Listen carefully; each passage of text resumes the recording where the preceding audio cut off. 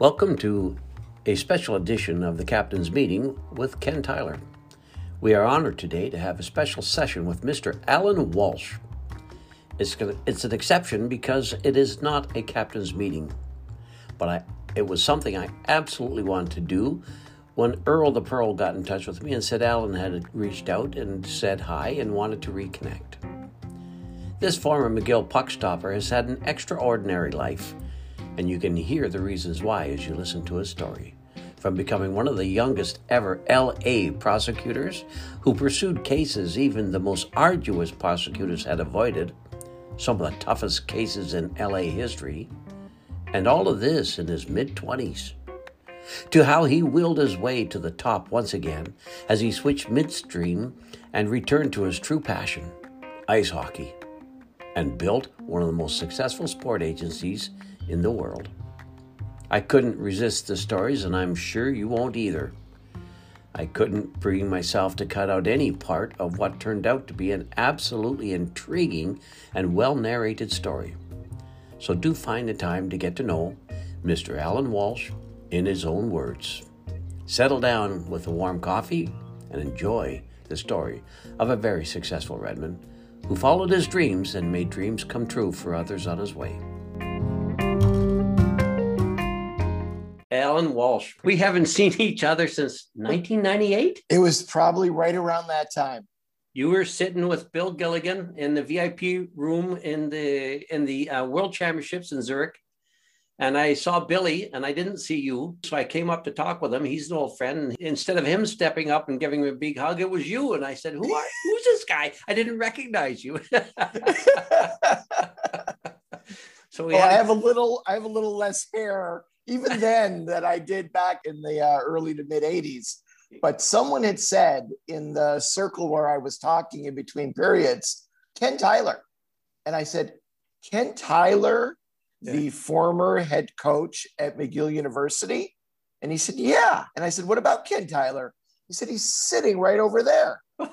And I couldn't believe it. And I walked over. To me, you look the same. And it was just so great to see you there, and such a great surprise. I remember being stunned that here we were in Zurich in the rink, meeting up by happenstance and talking together.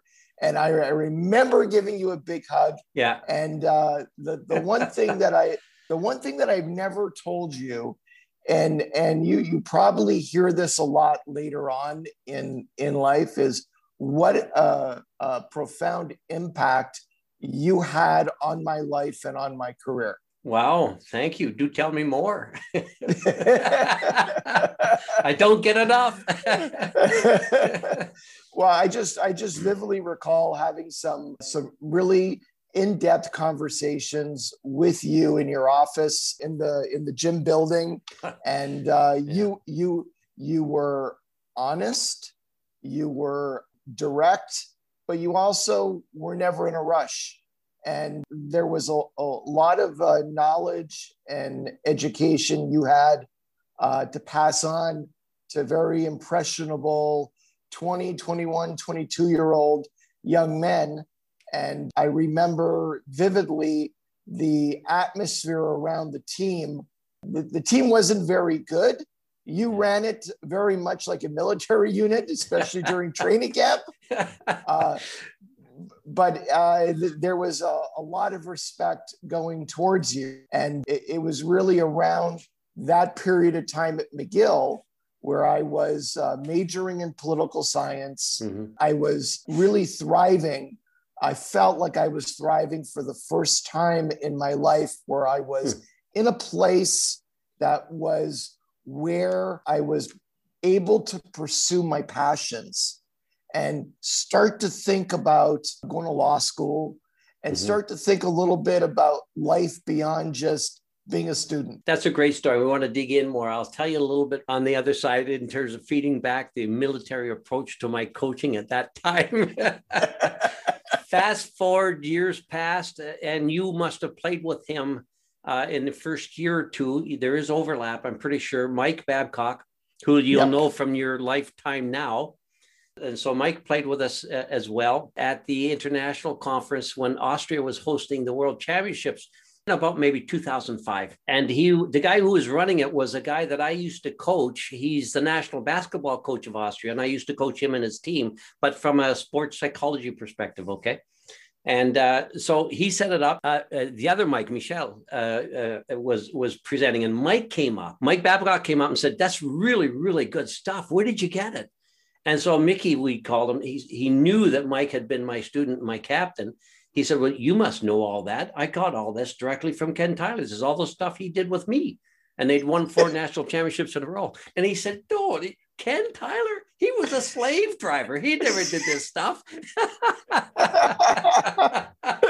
So yeah, I can imagine the boys just cursing me doing the leg pops going around the rink, and I'm playing one-legged football down in the football field and stuff like that. So well, what I vividly recall is my first training camp. There was 4 weeks, 5 weeks, all off ice work on the track behind the Arthur Curry gym before we ever hit the ice. Yeah. And I remember one of the other players, it was the day before we were finally going to hit the ice.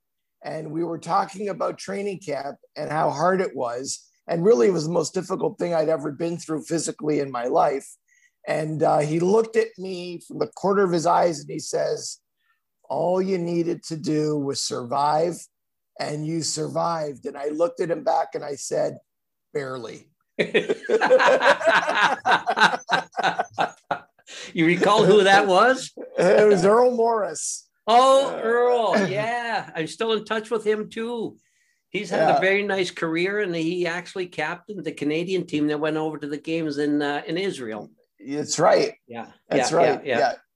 Very proud of what he's done in his life. So, yeah, that's great stuff. So tell me, though, what years were you there? So, I mean, not everybody who's listening will know, firstly, that you're a McGillian. Okay. And then secondly, they don't know what got you to McGill and what you did at McGill. Well, you got poli-sci. That part I got. That was a part of my first degree too, by the way. So, but what else did you do, and how did you end up getting towards, what'd you do? What'd you do with hockey? What'd you do with school? Where'd you come from? Go ahead. So I was born and raised in Chamonix, Laval. And I played minor hockey all through Pee Wee, Bantam, Midget. And then I went and played 1 year at Dawson College. And that would have been 82, 83. At the time, they had the CJEP AAA League.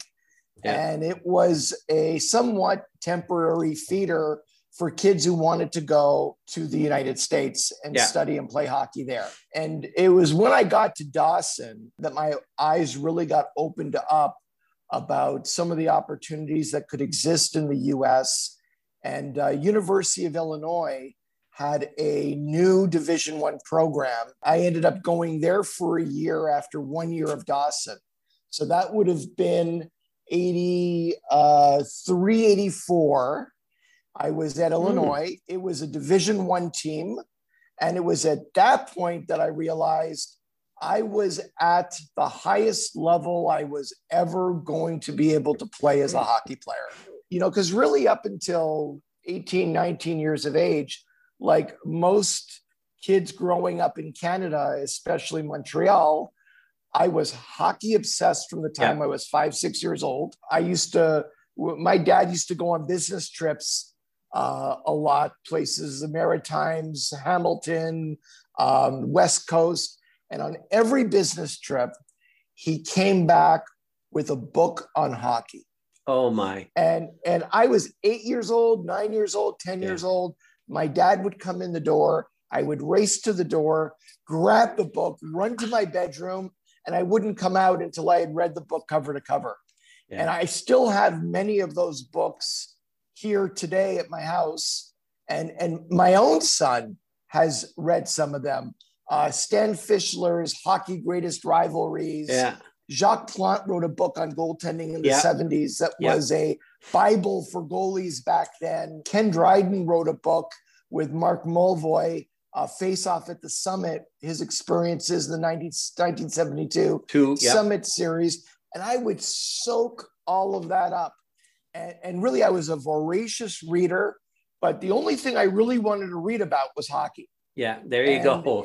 And probably by 18, I had a personal library of probably 300 hockey books. Oh my, that's amazing. My dad had found a book that was written about the Montreal Maroons. It was literally yellowed. It was a used book. And I remember reading through it. And my dad was a huge hockey fan. He was born in Montreal in 1923. He actually saw Howie Morenz play. Amazing.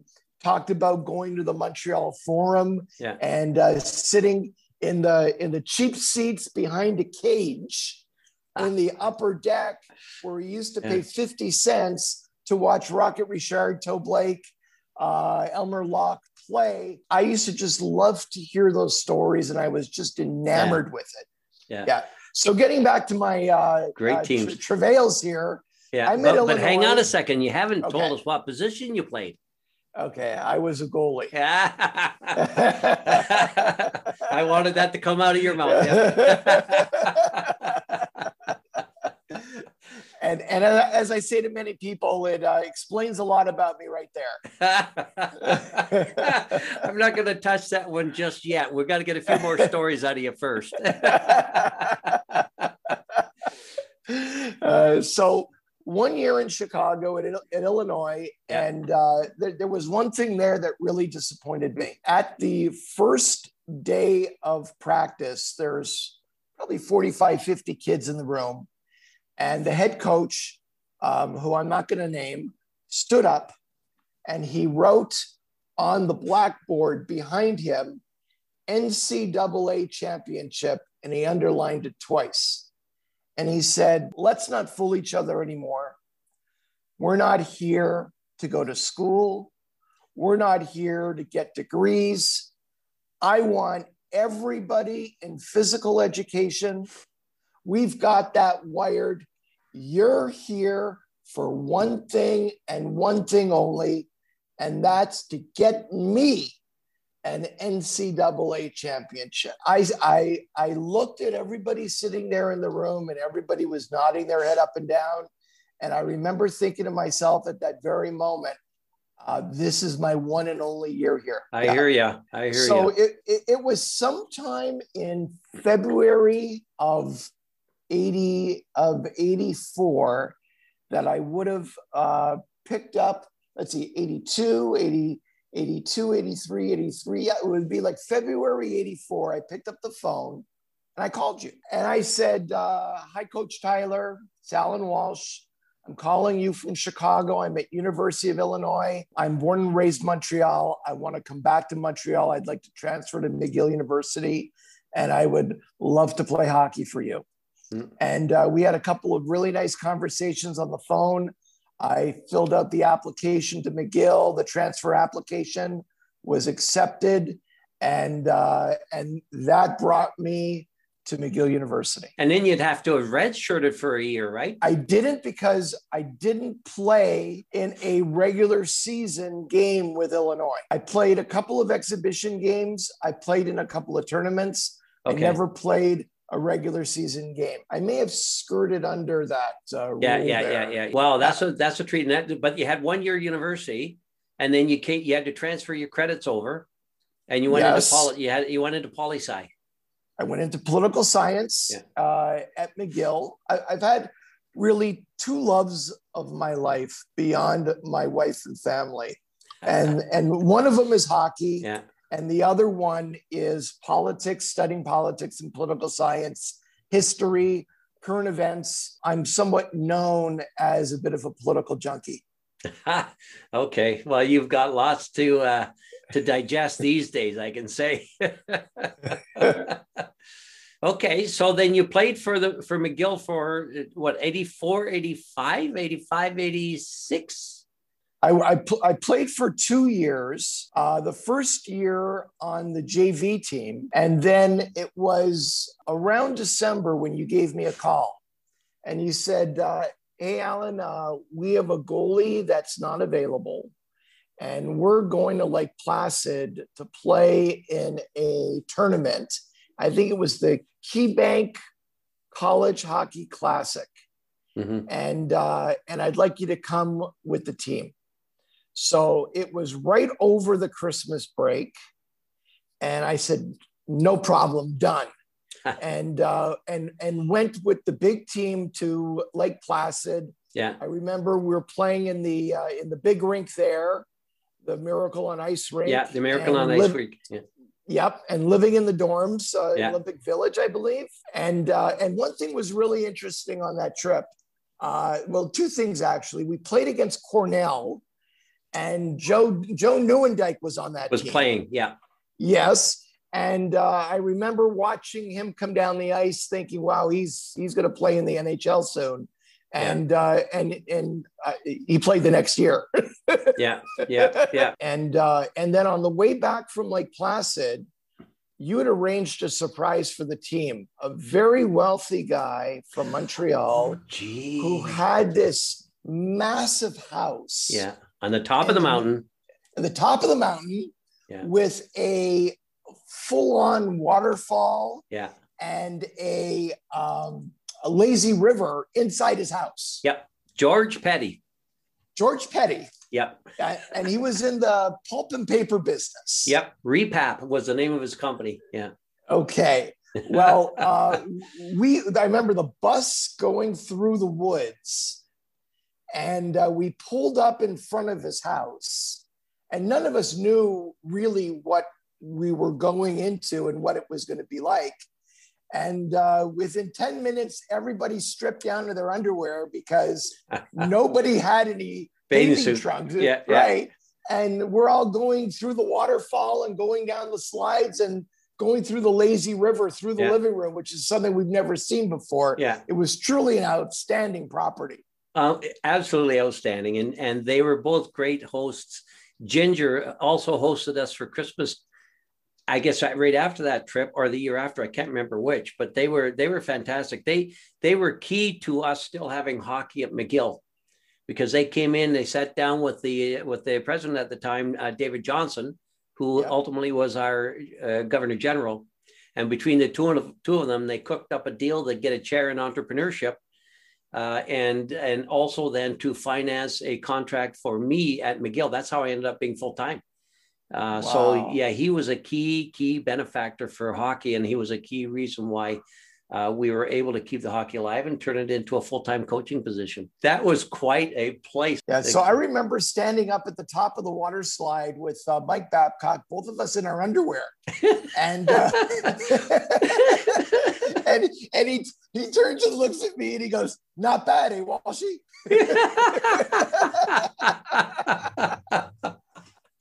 Oh, that's an amazing story.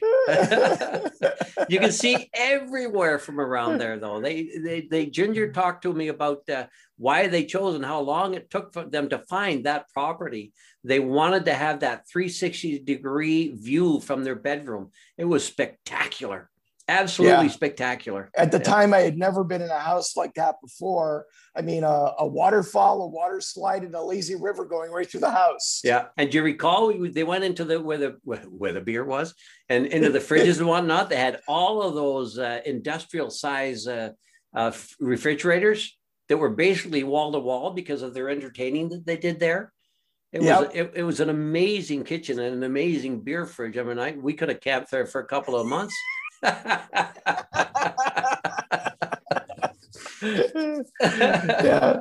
Okay. So that was just some of the experiences that 38 years later that still stayed with me to this day. Those are amazing. And they stayed with me too, to tell you the truth, because they were very significant. They were very significant in both of our lives. Yeah. And so how long did it take before you graduated? The normal track in Quebec is 2 years CEGEP and then 3 years of university. Right. I did 1 year of CEGEP, 1 year of university in the United States, and then 3 years at McGill. So really, my 1 year at University of Illinois was like my second year CEGEP. And then I did 3 years at McGill.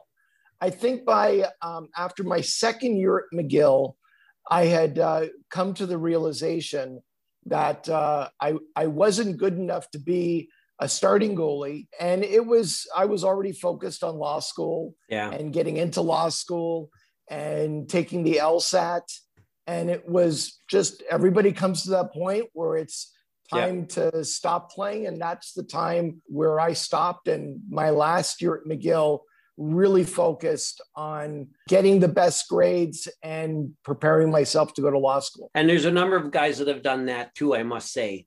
Not everybody goes through and has a glorious 5 years. Well, some of them do, and many more do now, actually. But they have a glorious 5 years. A lot of them go through and then they get more serious about where they want to get to. And they say, well, I've got to cut down and focus on it. Okay. And so now that's the school side. What about the family side? Okay. So when I came back to Montreal to start at McGill, my parents had divorced when I was 12 years old. My dad lived in Côte Saint-Luc on his own. And my dad was my mentor, my best friend. And really, it was a joy living with him. And I lived at home, so to speak, with him for my entire 3 years at McGill. Nice. So I commuted downtown every day from Côte Saint-Luc. I vividly recall writing term papers till 3-4 o'clock in the morning and going off to sleep and leaving the term paper on the kitchen table. And I'd get up in the morning, early morning, and my dad would be sitting there with his cup of coffee, reading the term paper. And it was never in an obtrusive way. It was always lending support and encouragement. And he would be reading it and going, wow, this is so good. I love reading this. He'd get on the phone and call my aunts and get them on the phone and insist on holding them hostage, reading them, 2 or 3 pages from it. And really that was great motivation for a young guy.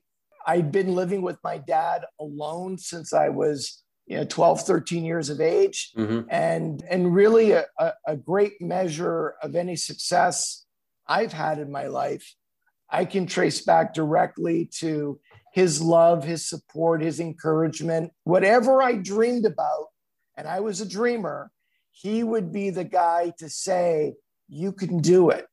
No dream is too crazy for you. You can do anything. Seeing somebody believe in you to that extent, really, really for somebody, young, embarking on the world, not afraid to take an adventure, not afraid to get up and move to another city.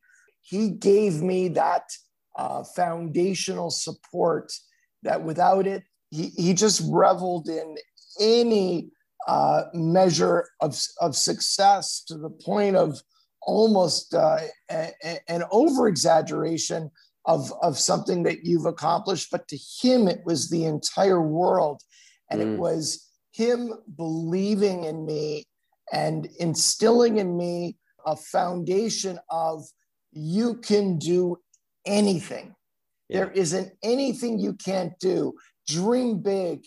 Don't be afraid to take risks. And I was always somebody who had a sense of adventure. I was never hesitate to move to another city or to go to school in somewhere away from home. And it was that support, the passion that he had and his support for me and belief in me that really, I believe, laid the groundwork for everything that I did later on in life. I can see that, and that built a one heck of a foundation for your own self-confidence, your ambitions and your motivations, and your sense of self-worth. Must be a very endearing relationship that you've had with your dad. My dad passed in 2010, and he was, when I first got into the agent business and started representing players, I wasn't known in the industry. I didn't have really much of any contacts in the industry. And there were a lot of people who said at the time, you don't have any chance of being successful here. You don't know anybody. You don't represent any players. How are you going to get clients? And it was my dad who sat with me and said, don't listen to these people. Don't listen to them. You can do it. Put yourself out there. If this is what you want, go for it. Yeah. And without him, I may never have made the decision to do what I decided at the time. Because you were having a heck of a career as a lawyer already. Well, after what happened was I had gone to law school with the idea of working in some way in the hockey business. Okay. And I didn't know really much about being an agent.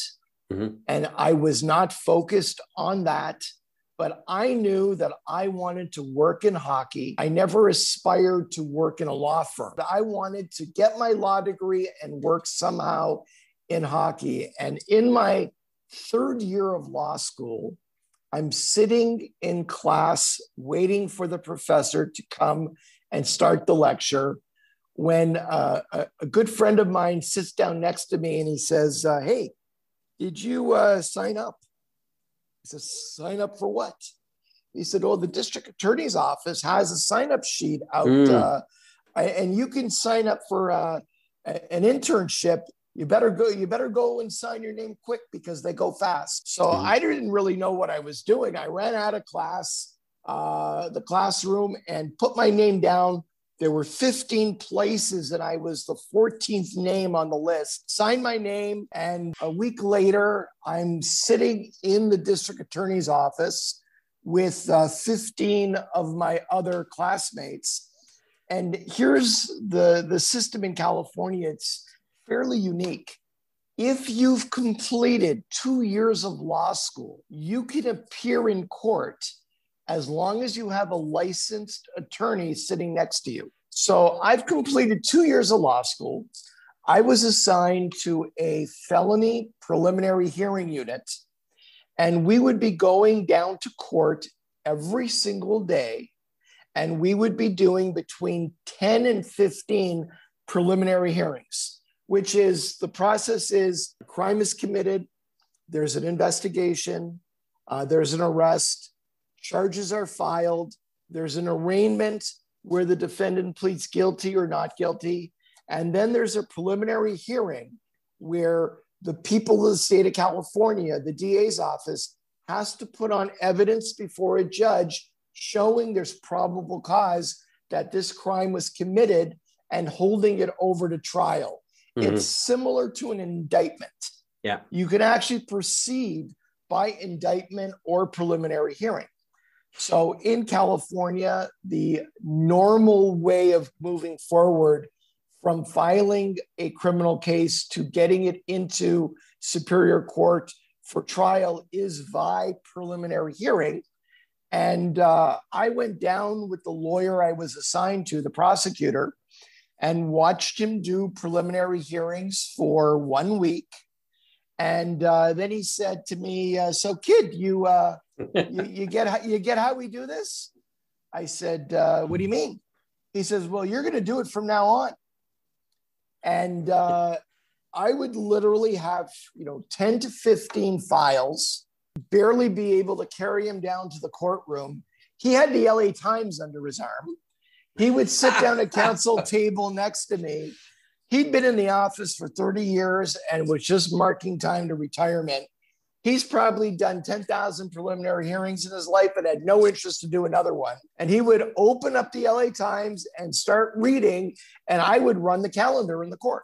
Amazing. And I'm only in my third year of law school. So I was doing preliminary hearings on robbery cases, assault with deadly weapons, attempted murder, possession for sale of narcotics, and burglaries, and some of them were really serious cases. And I probably did in my third year of law school, I would say probably between 300 and 400 preliminary hearings before a judge. And it was great experience. I became enamored with the idea of becoming a full-time prosecutor. And my interest in working in hockey at that time waned. And all I wanted was to finish law school, pass the bar in California, and become a prosecutor. Mm-hmm. And that's what I did. You write the bar in July after graduating in May. You get your bar results Thanksgiving weekend in November. And 7 days later, I was sworn in as an attorney, sworn in as a district attorney. And a couple of days later was trying my first felony jury trial. And then I was a person who, I quickly realized that there were certain cases languishing that no one wanted to try because either there were issues with witnesses or issues with the investigation, and the files were gathering dust, so to speak. They were coming up for trial, and the original DA assigned to that case really didn't want to take it to trial.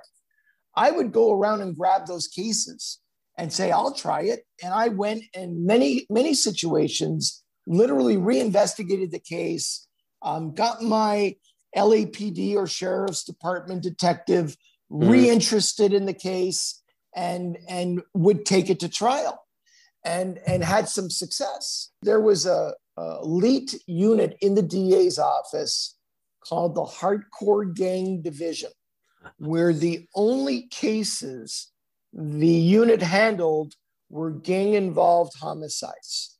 I wanted into that unit. You needed to be, one of the requirements of getting into that unit, you needed to be an attorney for a minimum of 5 years, and you needed to be a district attorney for a minimum of 7 years, and you needed to have tried a minimum of 10 murder cases. I want to catch your age at that time because I'm suspecting you're pretty darn young too. I'm 25 years old at the time. Yeah. And I had tried one murder case. I had been a deputy DA for 1 year, and I applied into an open spot in that unit.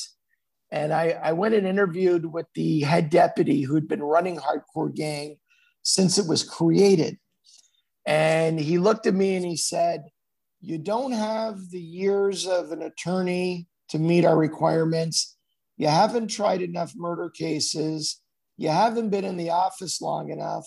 Why should I put you into this unit? How can you convince me that you're ready? And I said, all I can tell you, sir, is that if you give me this chance, I'll never let you down. And he looked at me and he said, all right, kid, you're in. He says, don't let me down. I'm taking a chance on you. He read a deep trust in the way you said that, and in your eyes as you looked at him. He had to have. I figured when I went in there that I wasn't going to, at that time, get into the unit. So I was just going to be honest with him and tell him that there's other people here with more experience. There's other people here older.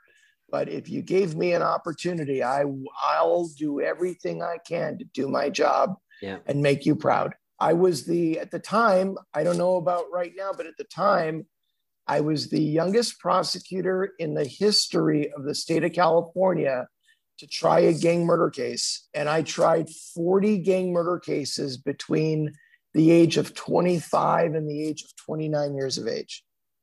That's amazing. That's absolutely amazing. And what was interesting about that period of time, number one, gang violence was a huge social issue in Los Angeles at the time. It was spiraling out of control. There were deep budget cuts to the DA's office, and there was a hiring freeze. There were attrition. Many older DAs were retiring and taking early retirement with packages. The numbers in the office was reduced of prosecutors was reduced by 20%. And even in the gang unit, I was trying a murder case, doing closing argument to the jury. And then in the courtroom next door, I was involved in jury selection, picking a jury on another murder case while the previous case, the jury was deliberating still. And we used to have to pause jury selection for me to go back to the original courtroom to take a verdict and then go back and try that case. And it was one after the other after the other. And after doing that for 4.5 years, I really started feeling somewhat dehumanized. Yeah. I was someone who really identified with the victims of crime. I was very outraged by some of the crimes that I had seen take place. Mm-hmm. I was very touched by the tragedies that impacted victims' families, and it takes an emotional toll on you. It does. I had seen some horrific things. I had tried a case where a 16-month-old child was shot and killed in her father's arms leaving a church in a gang drive-by shooting. I did a case where a small businessman, grocer in a African-American neighborhood was killed by a shotgun behind the cash register in front of his wife and died in the store. I tried a case where a 18-year-old high school honor student was killed by two gang members in the alleyway of a Boys and Girls Club in Whittier, California. And all of those cases together, you know, I always said that if you try a murder case the right way, you have to give a little piece of your soul to the case. And you only have so many pieces to give away. It must really be emotionally draining. And you add on the intensity level at which you were working. You had to be going at a high pace and a high pitch. There were many times where I would have a file, a murder case, given to me 2 or 3 days before jury selection. And the investigating officers haven't had any contact with the witnesses for 8 months, 10 months. Sometimes you only had a photograph or a first name. Mm. And I would literally jump into the police car and we'd be out all night searching for our witnesses, going to last known residents, talking to, you know, a mom and dad, you know, do you know where your son or daughter is? Finding people in the dead of night and getting them re-subpoenaed and getting them prepared to come to court and testify. It was at 25, 26, 27 years of age. I reveled in every minute of it, but I also came to the realization, probably when I was around 27, 28 years of age, that I was not going to do this as my life's work. And I started thinking about and looking at hockey again as something that I would like to work in as an industry long-term. But that was one heck of a life experience that had to really have formed you in a very important part of your life, meaning the dynamic 20s, where there's tons of energy, tons of youth and exuberance. That's probably what brought you through with the pace at which you're working and the caseload that you had. But I can tell that the opportunity, you got to get into that, the opportunity to shift into something that you absolutely loved, which has a completely different aura around it, had to have been a wondrous miracle for that to go. And yet there is still a huge amount of risk for you taking that, as I understand it. Well, I got to the point where I had so much overtime built up in the DA's office, they mandated that if you didn't take your overtime and get it down to a certain level, you would lose it. My head deputy came in to my office and said, "You've got more overtime built up than anybody else here. We've got to get your hours down. So for the next little while, why don't you try a case and then take 2 weeks off paid?" Mm-hmm. So I would, in my last year in the DA's office, I would try a case, get a cheap Air Canada flight from LA to Montreal, fly back to Montreal, and hang out with my dad for 2 weeks. What years are we talking there? We're talking 1994. And one night, my dad and I are having dinner at Moishe's Steakhouse on Boulevard Saint Laurent, Montreal. Yeah. And he said to me, so Alan, what are you thinking? Are you going to stay in the DA's office long term, or are you thinking about doing something else? And I said, you know what, Dad? I've been reading a lot about the sports agent business. I read a few books written by agents. I read a few books regarding the changing industries of the different professional sports, the evolution of sports labor unions, and the impact agents were having on the game. And I said, I think, working with young players, mentoring them, representing them, I think that's something I can be very passionate about. I then was reintroduced to a journalist in Montreal, and I met him for a beer at Grumpy's on Bishop Street. And we had a nice talk, and I told him that I was interested in becoming a sports agent and representing hockey players. And he said, if that's what you want to do, give my pal David Shadia a call. David was one of the biggest agents in the 1970s, represented a whole bunch of players. He's a big lawyer here in Montreal now. Give him a call and tell him I sent you. So I went home from that meeting and I opened up the Montreal telephone book. Remember those? Yep. Yeah. And looked up the name David Shadia and called his law office and left a message. Hi, Mr. Shadia. My name's Alan Walsh. I'm a lawyer from LA, working as a prosecutor, born and raised in Montreal. I'm a McGill graduate. He was a McGill graduate, both for his Bachelor of Arts degree and law degree. And I'm interested in becoming a sports agent. This journalist said I should mention his name and tell you that he's sending me to you. And a little while later, I get a message back from David, a call back. This is David Shadia. How can I help you? Scared the hell out of me. And I told him my little spiel again. He said, be in my office tomorrow. 1:00, I'll give you 30 minutes. Really raspy, deep voice, huh? Yeah. So I go down to his office. I don't have anything except a pair of jeans. I didn't bring a suit with me. I was coming back to Montreal to hang out with my dad. So I walk into his office. I'm led into his office. It was the biggest office I had ever seen in my life. You could land a 747 in his office. And he's sitting behind this huge desk that was a replica of the Resolute desk in the Oval Office. And he's sitting on a big Louis XIV chair that resembled a throne. It was an incredible, it was incredible.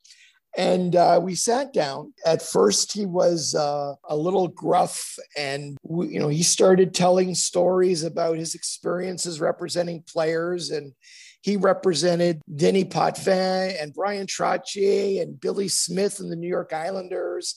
He represented the #1 overall pick in the NHL draft 5 years in a row. Wow. He had the Calder Trophy winner 4 or 5 years in a row. 1 year in the draft, he represented #1 to 10 overall, all of them from 1 to 10. At one point in time, between the NHL and the World Hockey Association, he had about 140 players at one time in both leagues playing. Huge business, huge agency. And around 1981, he completely got out of the agent business and became a very high profile attorney in Montreal, dabbled in sports here and there. He represented a couple of baseball players on the Montreal Expos. He continued working with Larry Robinson when he was on the Canadiens for a few years, but generally moved away from being an agent. Yeah. So here I am. I walk into his office in 1995, and he's giving me 30 minutes, which turned into about 4 hours. And after 4 hours of talking and going back and forth and hearing some of his incredible stories, he looked at me and he said, you know what? My biggest regret is getting out of the sports business. I never should have done it. Never should have done it. I don't know what I was thinking. And I've been thinking the last couple of years of possibly getting back into it again. Maybe you and I can do something. And I looked at him and I said, are you serious? And he said, yeah. Here's the deal. We'll be 50-50 partners. I'm not traveling. I've been to Moose Jaw. I've been to Medicine Hat. I'm not traveling. He says, I'm staying here. He says, if you want to be the guy to go out on the road, he says, I have a lot of former clients who are NHL general managers, head coaches, scouts, junior coaches. He says, I think I can open some doors for you. And I can help you when you sign some guys and in how to negotiate NHL deals. And we can start a partnership on that basis. We shook hands that day, and it was the beginning of a remarkable partnership together where we built an agency out of scratch from nothing to in about 4 or 5 years, we had 30 players in the NHL. It's a lot of hard slugging. Well, my first trip, I had tried a murder case, got a verdict, got on a plane the next day, flew to Montreal, rented a car, drove from Montreal to Ottawa. I had called Brian Kilray, who was the head coach of the Killer, who was the head coach of the Ottawa 67s. And I said, hi, Mr. Kilray. My name's Alan Walsh. I'm a new agent in the business in LA. I'd love to come to Ottawa and meet with you, present my credentials to you, explain to you my philosophy in representing players. Sure, kid. Come on. Do you want to come to Ottawa? Sure. I'd love to see you. Absolutely. Just come to the office, come to the rink, bang on my door anytime. So I drive to Ottawa. I bang on his door. Come in. Brian Kilray is there, the legend himself. Hi, Mr. Kilray. My name's Alan Walsh. Who? Alan Walsh. I called you last week from LA, a new agent in the business. Oh, yeah. Hey, listen, we got an agent here in town by the name of Larry Kelly. Yeah. Every player on my team is represented by Larry Kelly. He's a great agent, great guy. Yeah. Thanks for coming by though. So then I get in my car and I drive from Ottawa to Kingston. Yeah. And the coach GM of the Kingston Frontenacs is Gary Agnew. Okay. And I had called Gary from LA with the same thing. I'd like to come to Kingston. And he said, oh yeah, kid, sure. Come on by anytime. Love to see you. Knock on the door of the coach's office in the rink. Come in. Hi, Mr. Agnew. Yeah, it's Alan Walsh. Who? Alan Walsh, the new agent. Are you the guy that called last week? I said, yeah. He goes, kid, I get calls from new agents, 4 or 5 a week, asking me to meet with them. You're the first guy to actually ever show up. He didn't know you. Yeah. And he invited me into his office and we sat down and we had a real nice 30-minute chat. And he said, okay, why don't you, are you staying here to watch the game tonight? And I said, actually, I was going to go to the game in Belleville tonight. See the Moose. You're right. He said, no. He said, stay here and watch our game. He says, after the game, my coaching staff and we always go to this spot for beer and chicken wings, and you can come with us tonight. Nice. I said, okay. I come to the game, and I got there, about an hour before the game, before there was literally any other people in the rink. And there was a ticket taker usher there that I came through, and I'm wearing a suit and tie. And he looked at me and he goes, you're not from these parts, are you? I said, no, I'm from LA. And he said, what are you doing here? And I told him that I'm a, new agent getting started in the business. And he goes, he says, I know a couple of parents on the Kingston Frontenacs here. He says, stay close by. He says, when some of the parents arrive, I know where they congregate. I'll take you over. Mm-hmm. And he was retired, probably about 70 years old, doing this job part-time. We're about half hour before game time. Warm up is about to start. And he says to me, what's your name again? I said, Alan Walsh. He goes, come here, Al. And he takes me over to a group. He goes, hey, everybody. This is a new agent in the business, Alan Walsh. Seems like a real nice young man. This is so-and-so, so-and-so, so-and-so, so-and-so. They're all parents of all the players on the team. And I chatted with them a little bit about my background, how I got to Kingston, they laughed a little bit about my story about Ottawa with Killer. And one of the dads of one of the players took me aside and said, you know what, we have an agent and we're not very happy. And this is our son's draft year. And would you be willing to, maybe say hello to him after the game? Sure, I would. So we ended up sitting together watching the game. And here I am sitting with all the parents of the team. My first OHL game as an agent. And after the game, the player came out of the dressing room and we chatted for a bit, exchanged phone numbers. That night afterwards, I went out for beer and chicken wings with Gary Agnew and his coaching staff, where they proceeded over the course of 2 hours to tell me how hopeless it was, what I was doing, and that I was never going to be able to sign any players. And do I know what I'm up against? And the big agencies that have all the contacts and have stellar client lists. And they spent a good 2 hours grilling me. And then Gary Agnew pulls the bill off the table and puts it down. He goes, "Here you go, man. For all the great advice we gave you, here's the bill." I can't believe that. Yeah. And to this day, Gary Agnew has become a dear, dear, dear friend of mine. We always joke about that first dinner of chicken wings and beer after the game and how he stuck me with the bill. On Allen. Yeah. Oh, yeah. And that player that I chatted with became my first client. His name was Justin Davis, and he was a middle round pick that year of the Washington Capitals. Yeah. And I'm still in touch with Justin to this day. Bravo. And from Kingston, went to Belleville, Oshawa, doing the same thing, going to midget games, going to junior games, meeting coaches, trying to meet players. I went to, on that trip, down to Niagara Falls, and then all the way back. In Niagara Falls, signed a couple of players.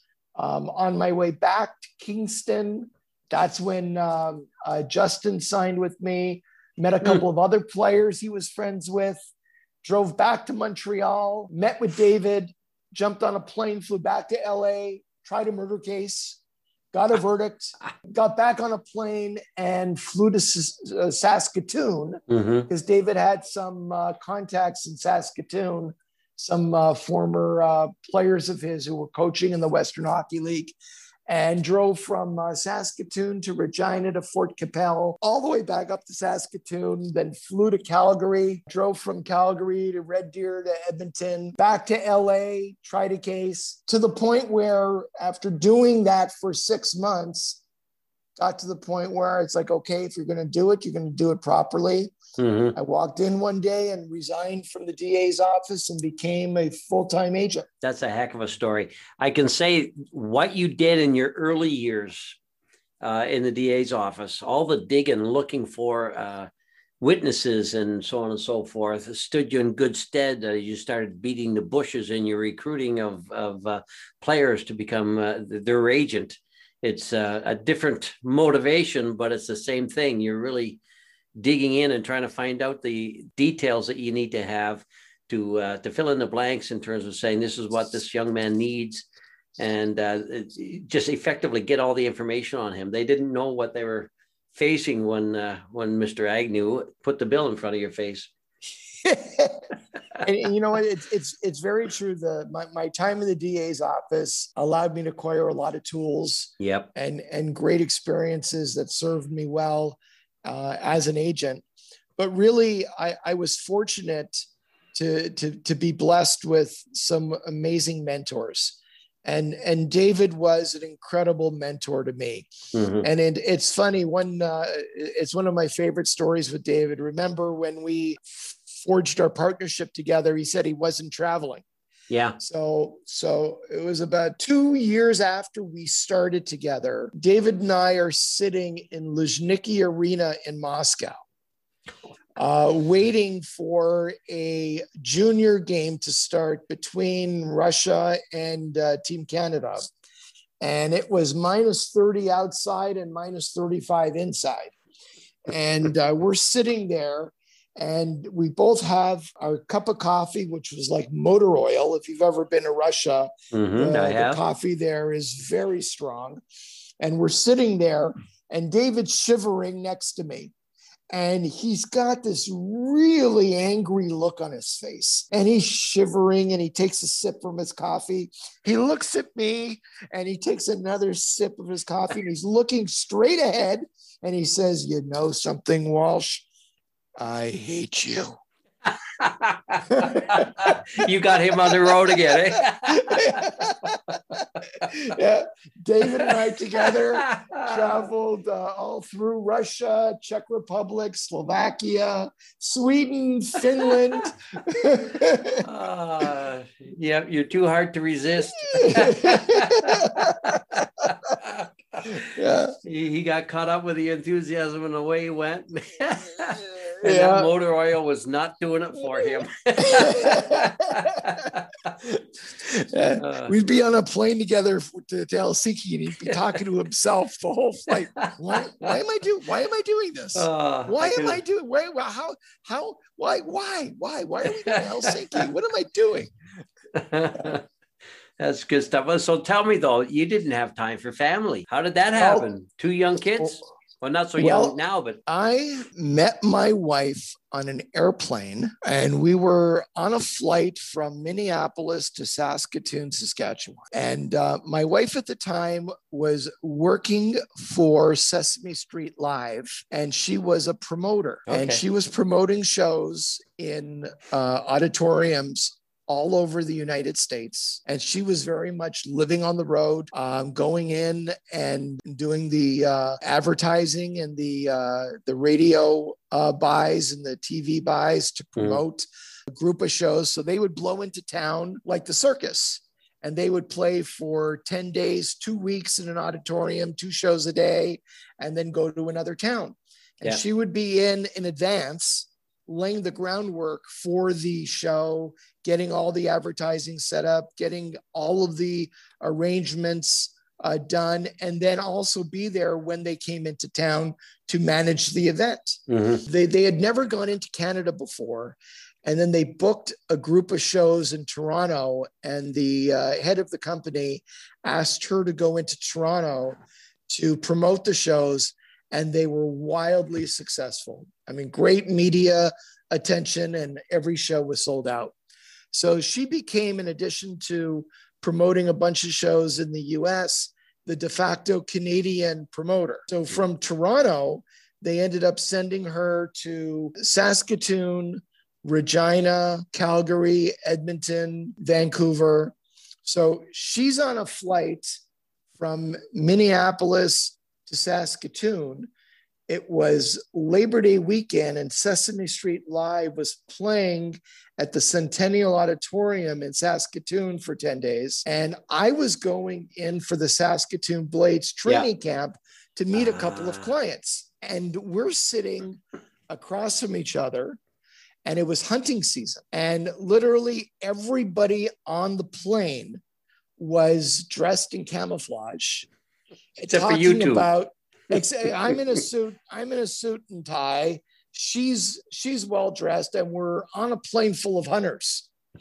And the conversations going on that plane were just hilarious. But we're near Saskatoon, and they hand out the customs forms, and I pull out my pen, I fill out my form, and she says to me, "Excuse me, can I borrow your pen?" Sure. I hand her my pen. She fills out the form. She gives me the pen back. We're now standing up after landing, getting off the plane, standing next to each other, and we struck up a conversation. And as they say, the rest is history. The rest is history. What year was that? That was 1996, Labor Day 96. Labor Day 96, okay. And we've been together ever since. We got married in 99, and we have 2 amazing children. Our son is 18, high school senior. He's off to American University in Washington, D.C. next year. And our daughter is going into 12th grade. She's finishing 11th now and will be a high school senior next year. Nice. So in fact, this has been a nice year for you in the sense that you haven't had to travel. I mean, you try to make the best of every situation. Each year I've been in the business, since my first year representing NHL players, I have flown a minimum of 250,000 air miles a year. And I have not been on a plane now in literally one year. Yep, it's the very same. In fact, more. You can double up the flight mileage for me since the turn of the century. Wow. So yeah, we've been road warriors, and for me, this. I mean, I'm older than you, of course, and I kept on saying to myself, I've got to wind this down. I've got to wind this down. But the opportunity keeps coming up. The number of countries you go to is always interesting, and the most interesting part are the people you're meeting and why you're going. So it's very hard to wind it down. Well, COVID, I can only thank them on that basis. They told me, Ken, you're not listening. Sit down.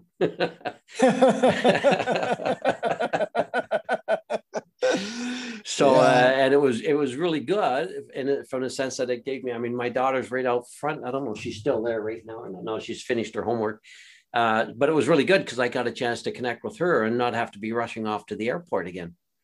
So I'm from that side, I'm delighted. And especially with your son going off, it has to be a great opportunity to have reconnected with him. Not reconnected, but I've connected more and being around him more with him. You know, that obviously that's a great joy to have the ability to be, you know, with your whole family, but your you know, especially your kids as they're getting older and soon to leave the nest, to be around them day to day. But in another sense, you know, my son's a high school senior. He has been doing school virtually since last March.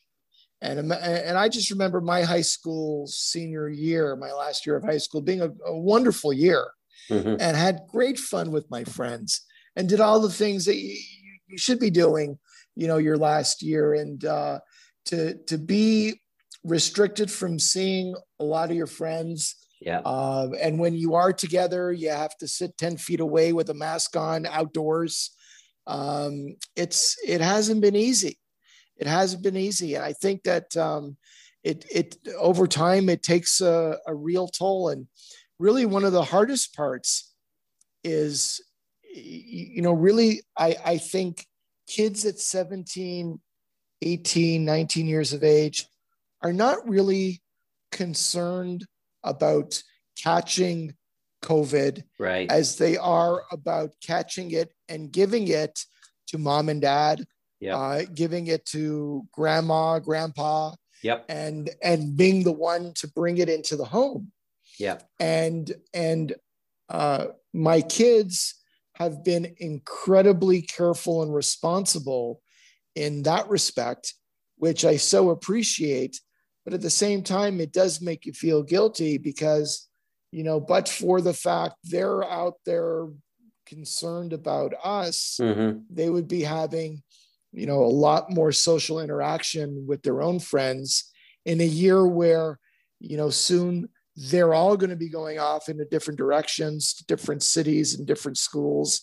And they're really being robbed of their high school senior year together. And they're a group of kids, good kids, that have been together literally since kindergarten.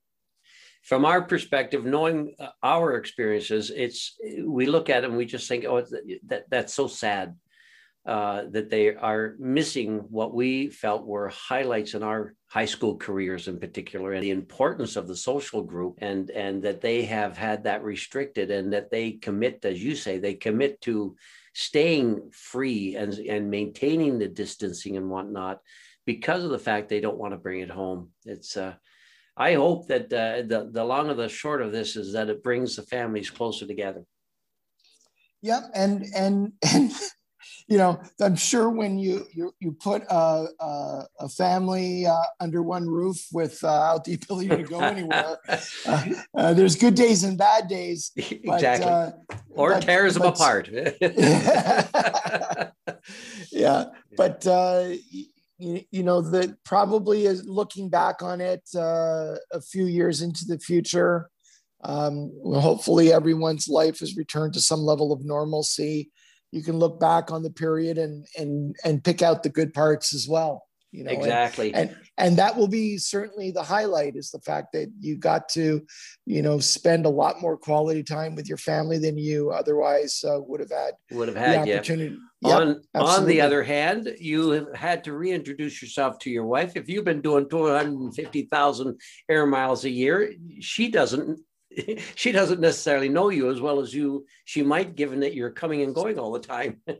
She does now. She does now. Oh, that's absolutely wonderful.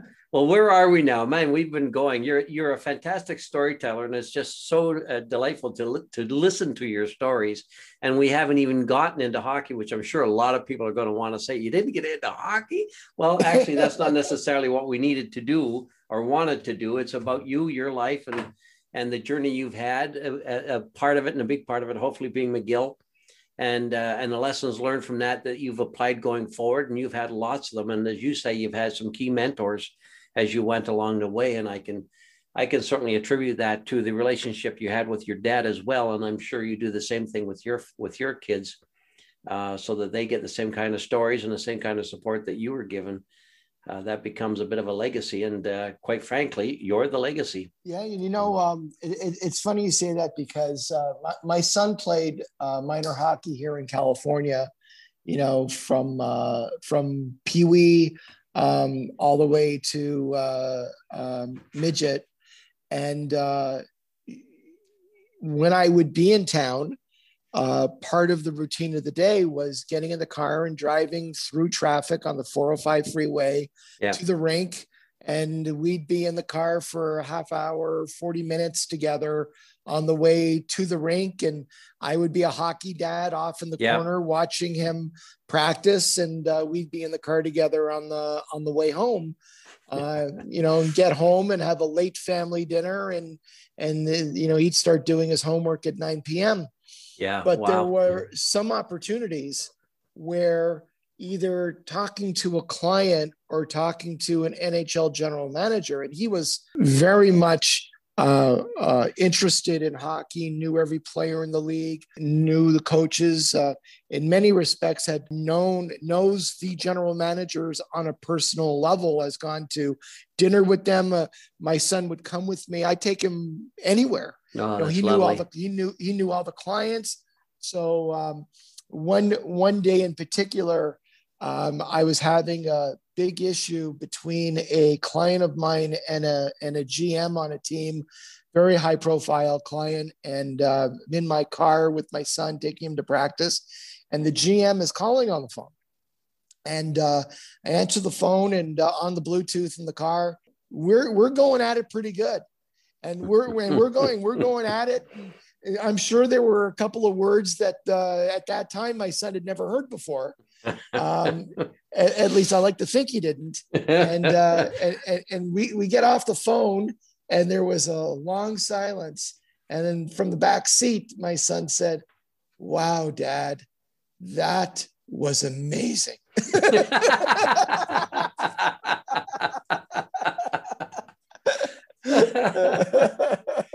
I must have been very impressed. And I bet you, I wanted to ask you, the difference between being a hockey parent in the rink and agent of the caliber that you are, and also your reputation for saying it as you see it. How did that impact you as a parent? I was, as a hockey dad, I very early on, I saw firsthand some parents at the Pee-wee level that were completely out of control, and they were reliving their lives through their kids.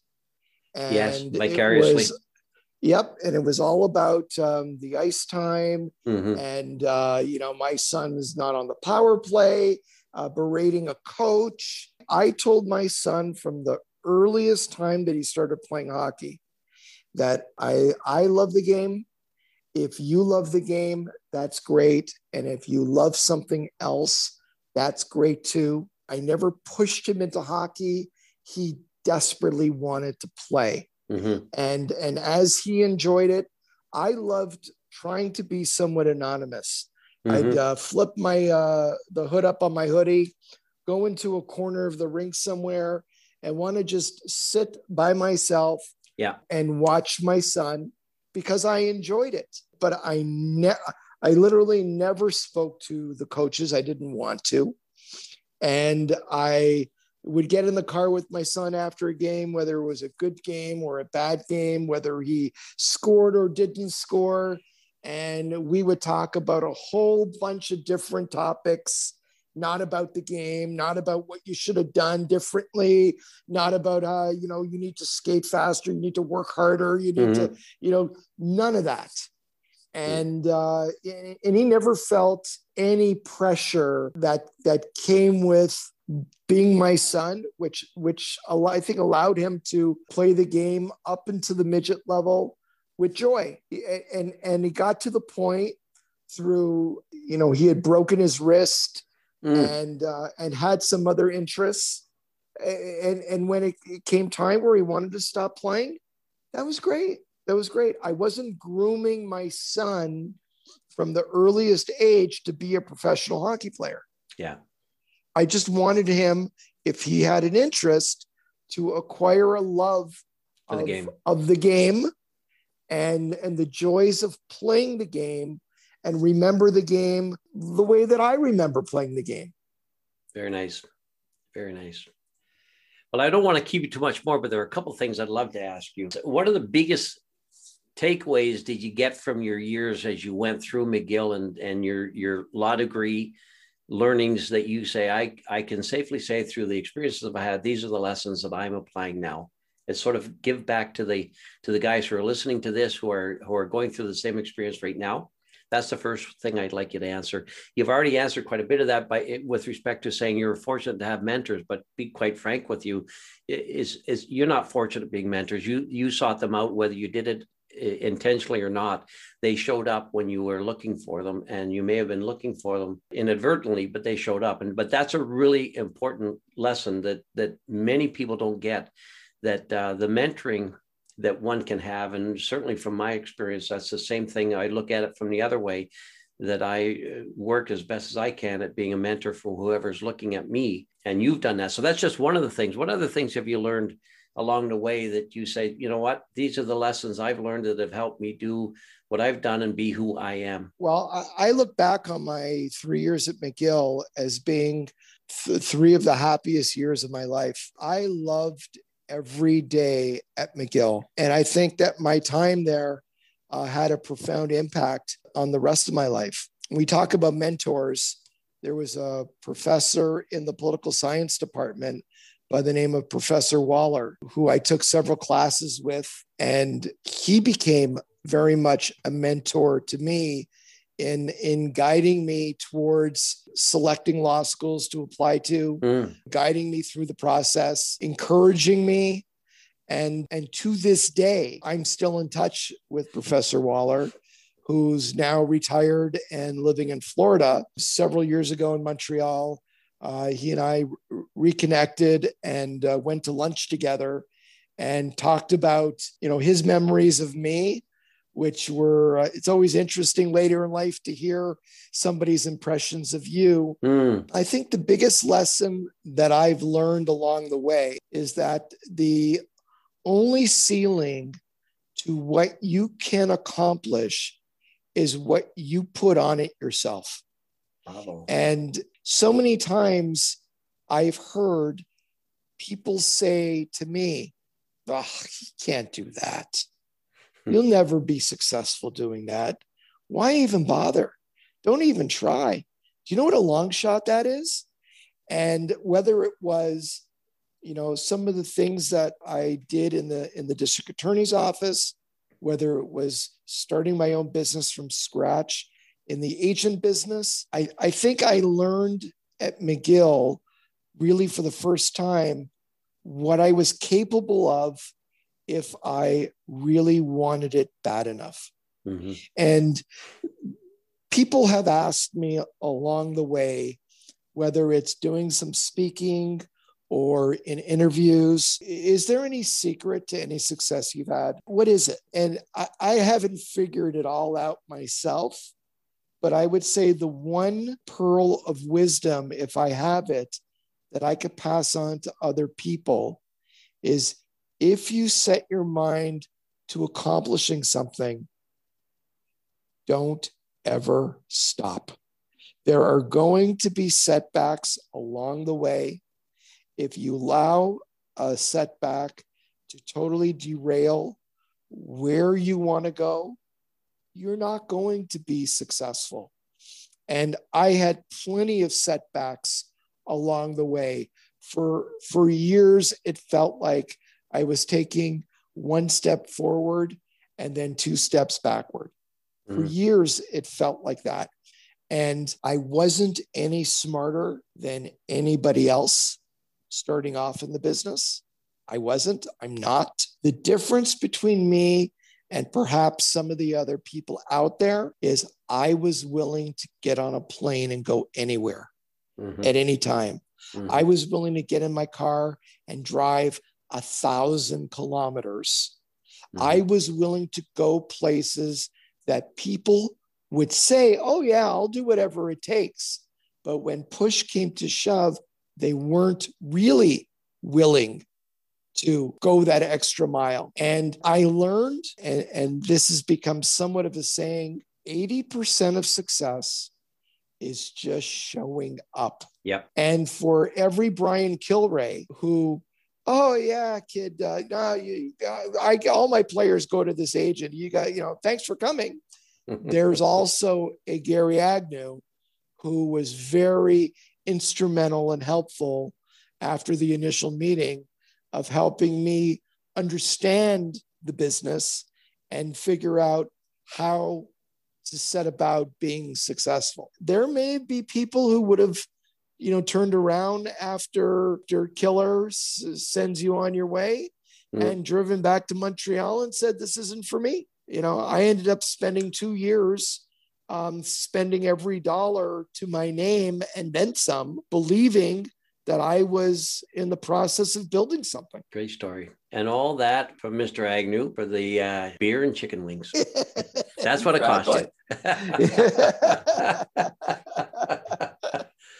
Where do you see yourself going forward? When do you call it a day? And what do you do after you call that a day? If you do. Well, I've been asked this question, and you start to think about it a little bit even after you've been asked it. I love what I do. I love this business. I've been representing NHL players now for 25, going on 26 years. Yeah. And I love it. And I still am as passionate about it today as I was the day I started. It's a wonderful business. It's a wonderful industry. I've made some incredible friends over the years. I have relationships with clients that where the players and their families have become like my family. And I think if I ever got to a point where it started to feel like a job and not something that I loved and had great passion for, I probably would look to do something else or think about reinventing myself for a third act. But I'm nowhere near that point. So it's not something that I ever really think about.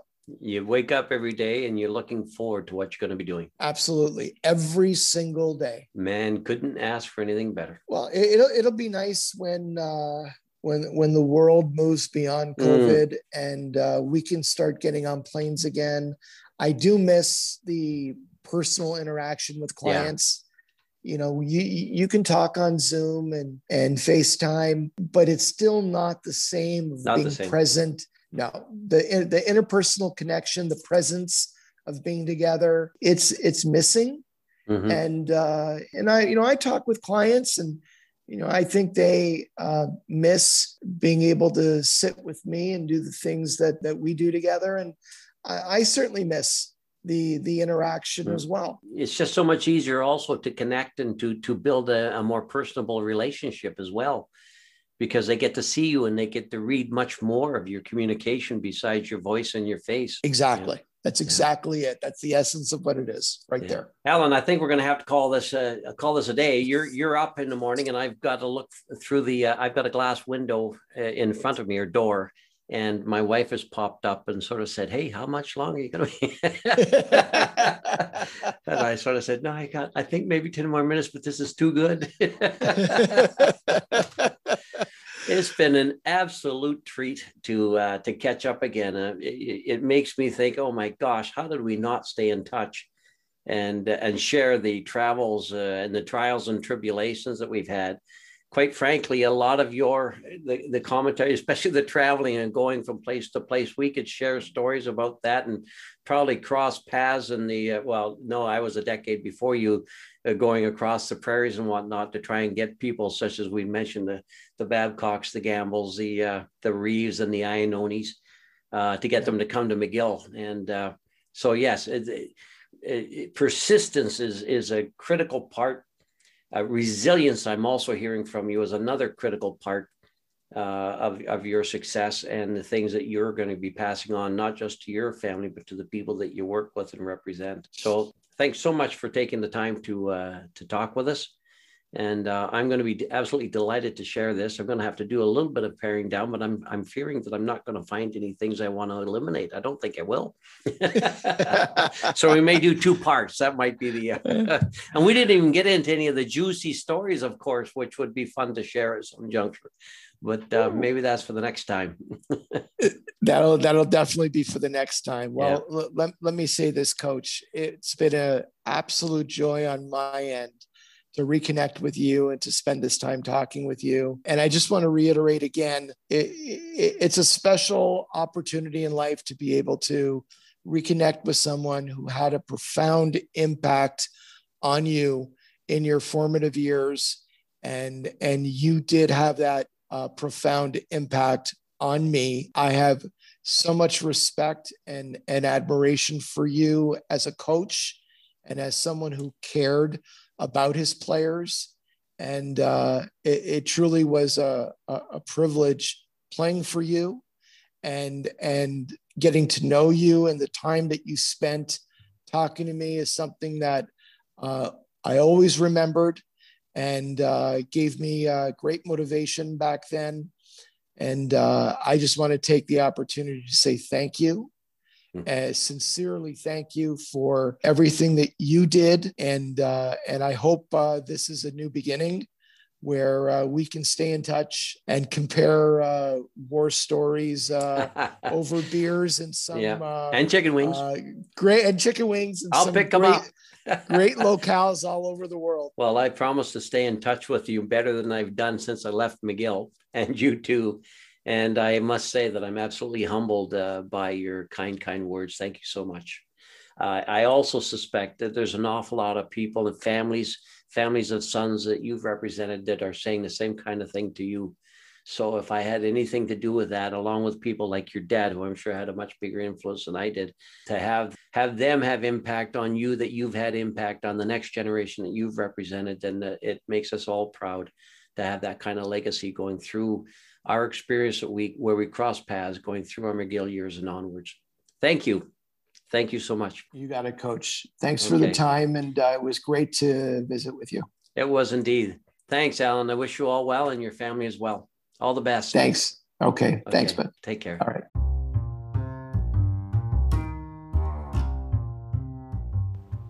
There you have it, right from the source, Mr. Alan Walsh, a very successful prosecutor and player agent, well known for speaking his truth. And now you know where he got it from. It all started in Montreal, and a big part of this was him finding his way during his years at McGill.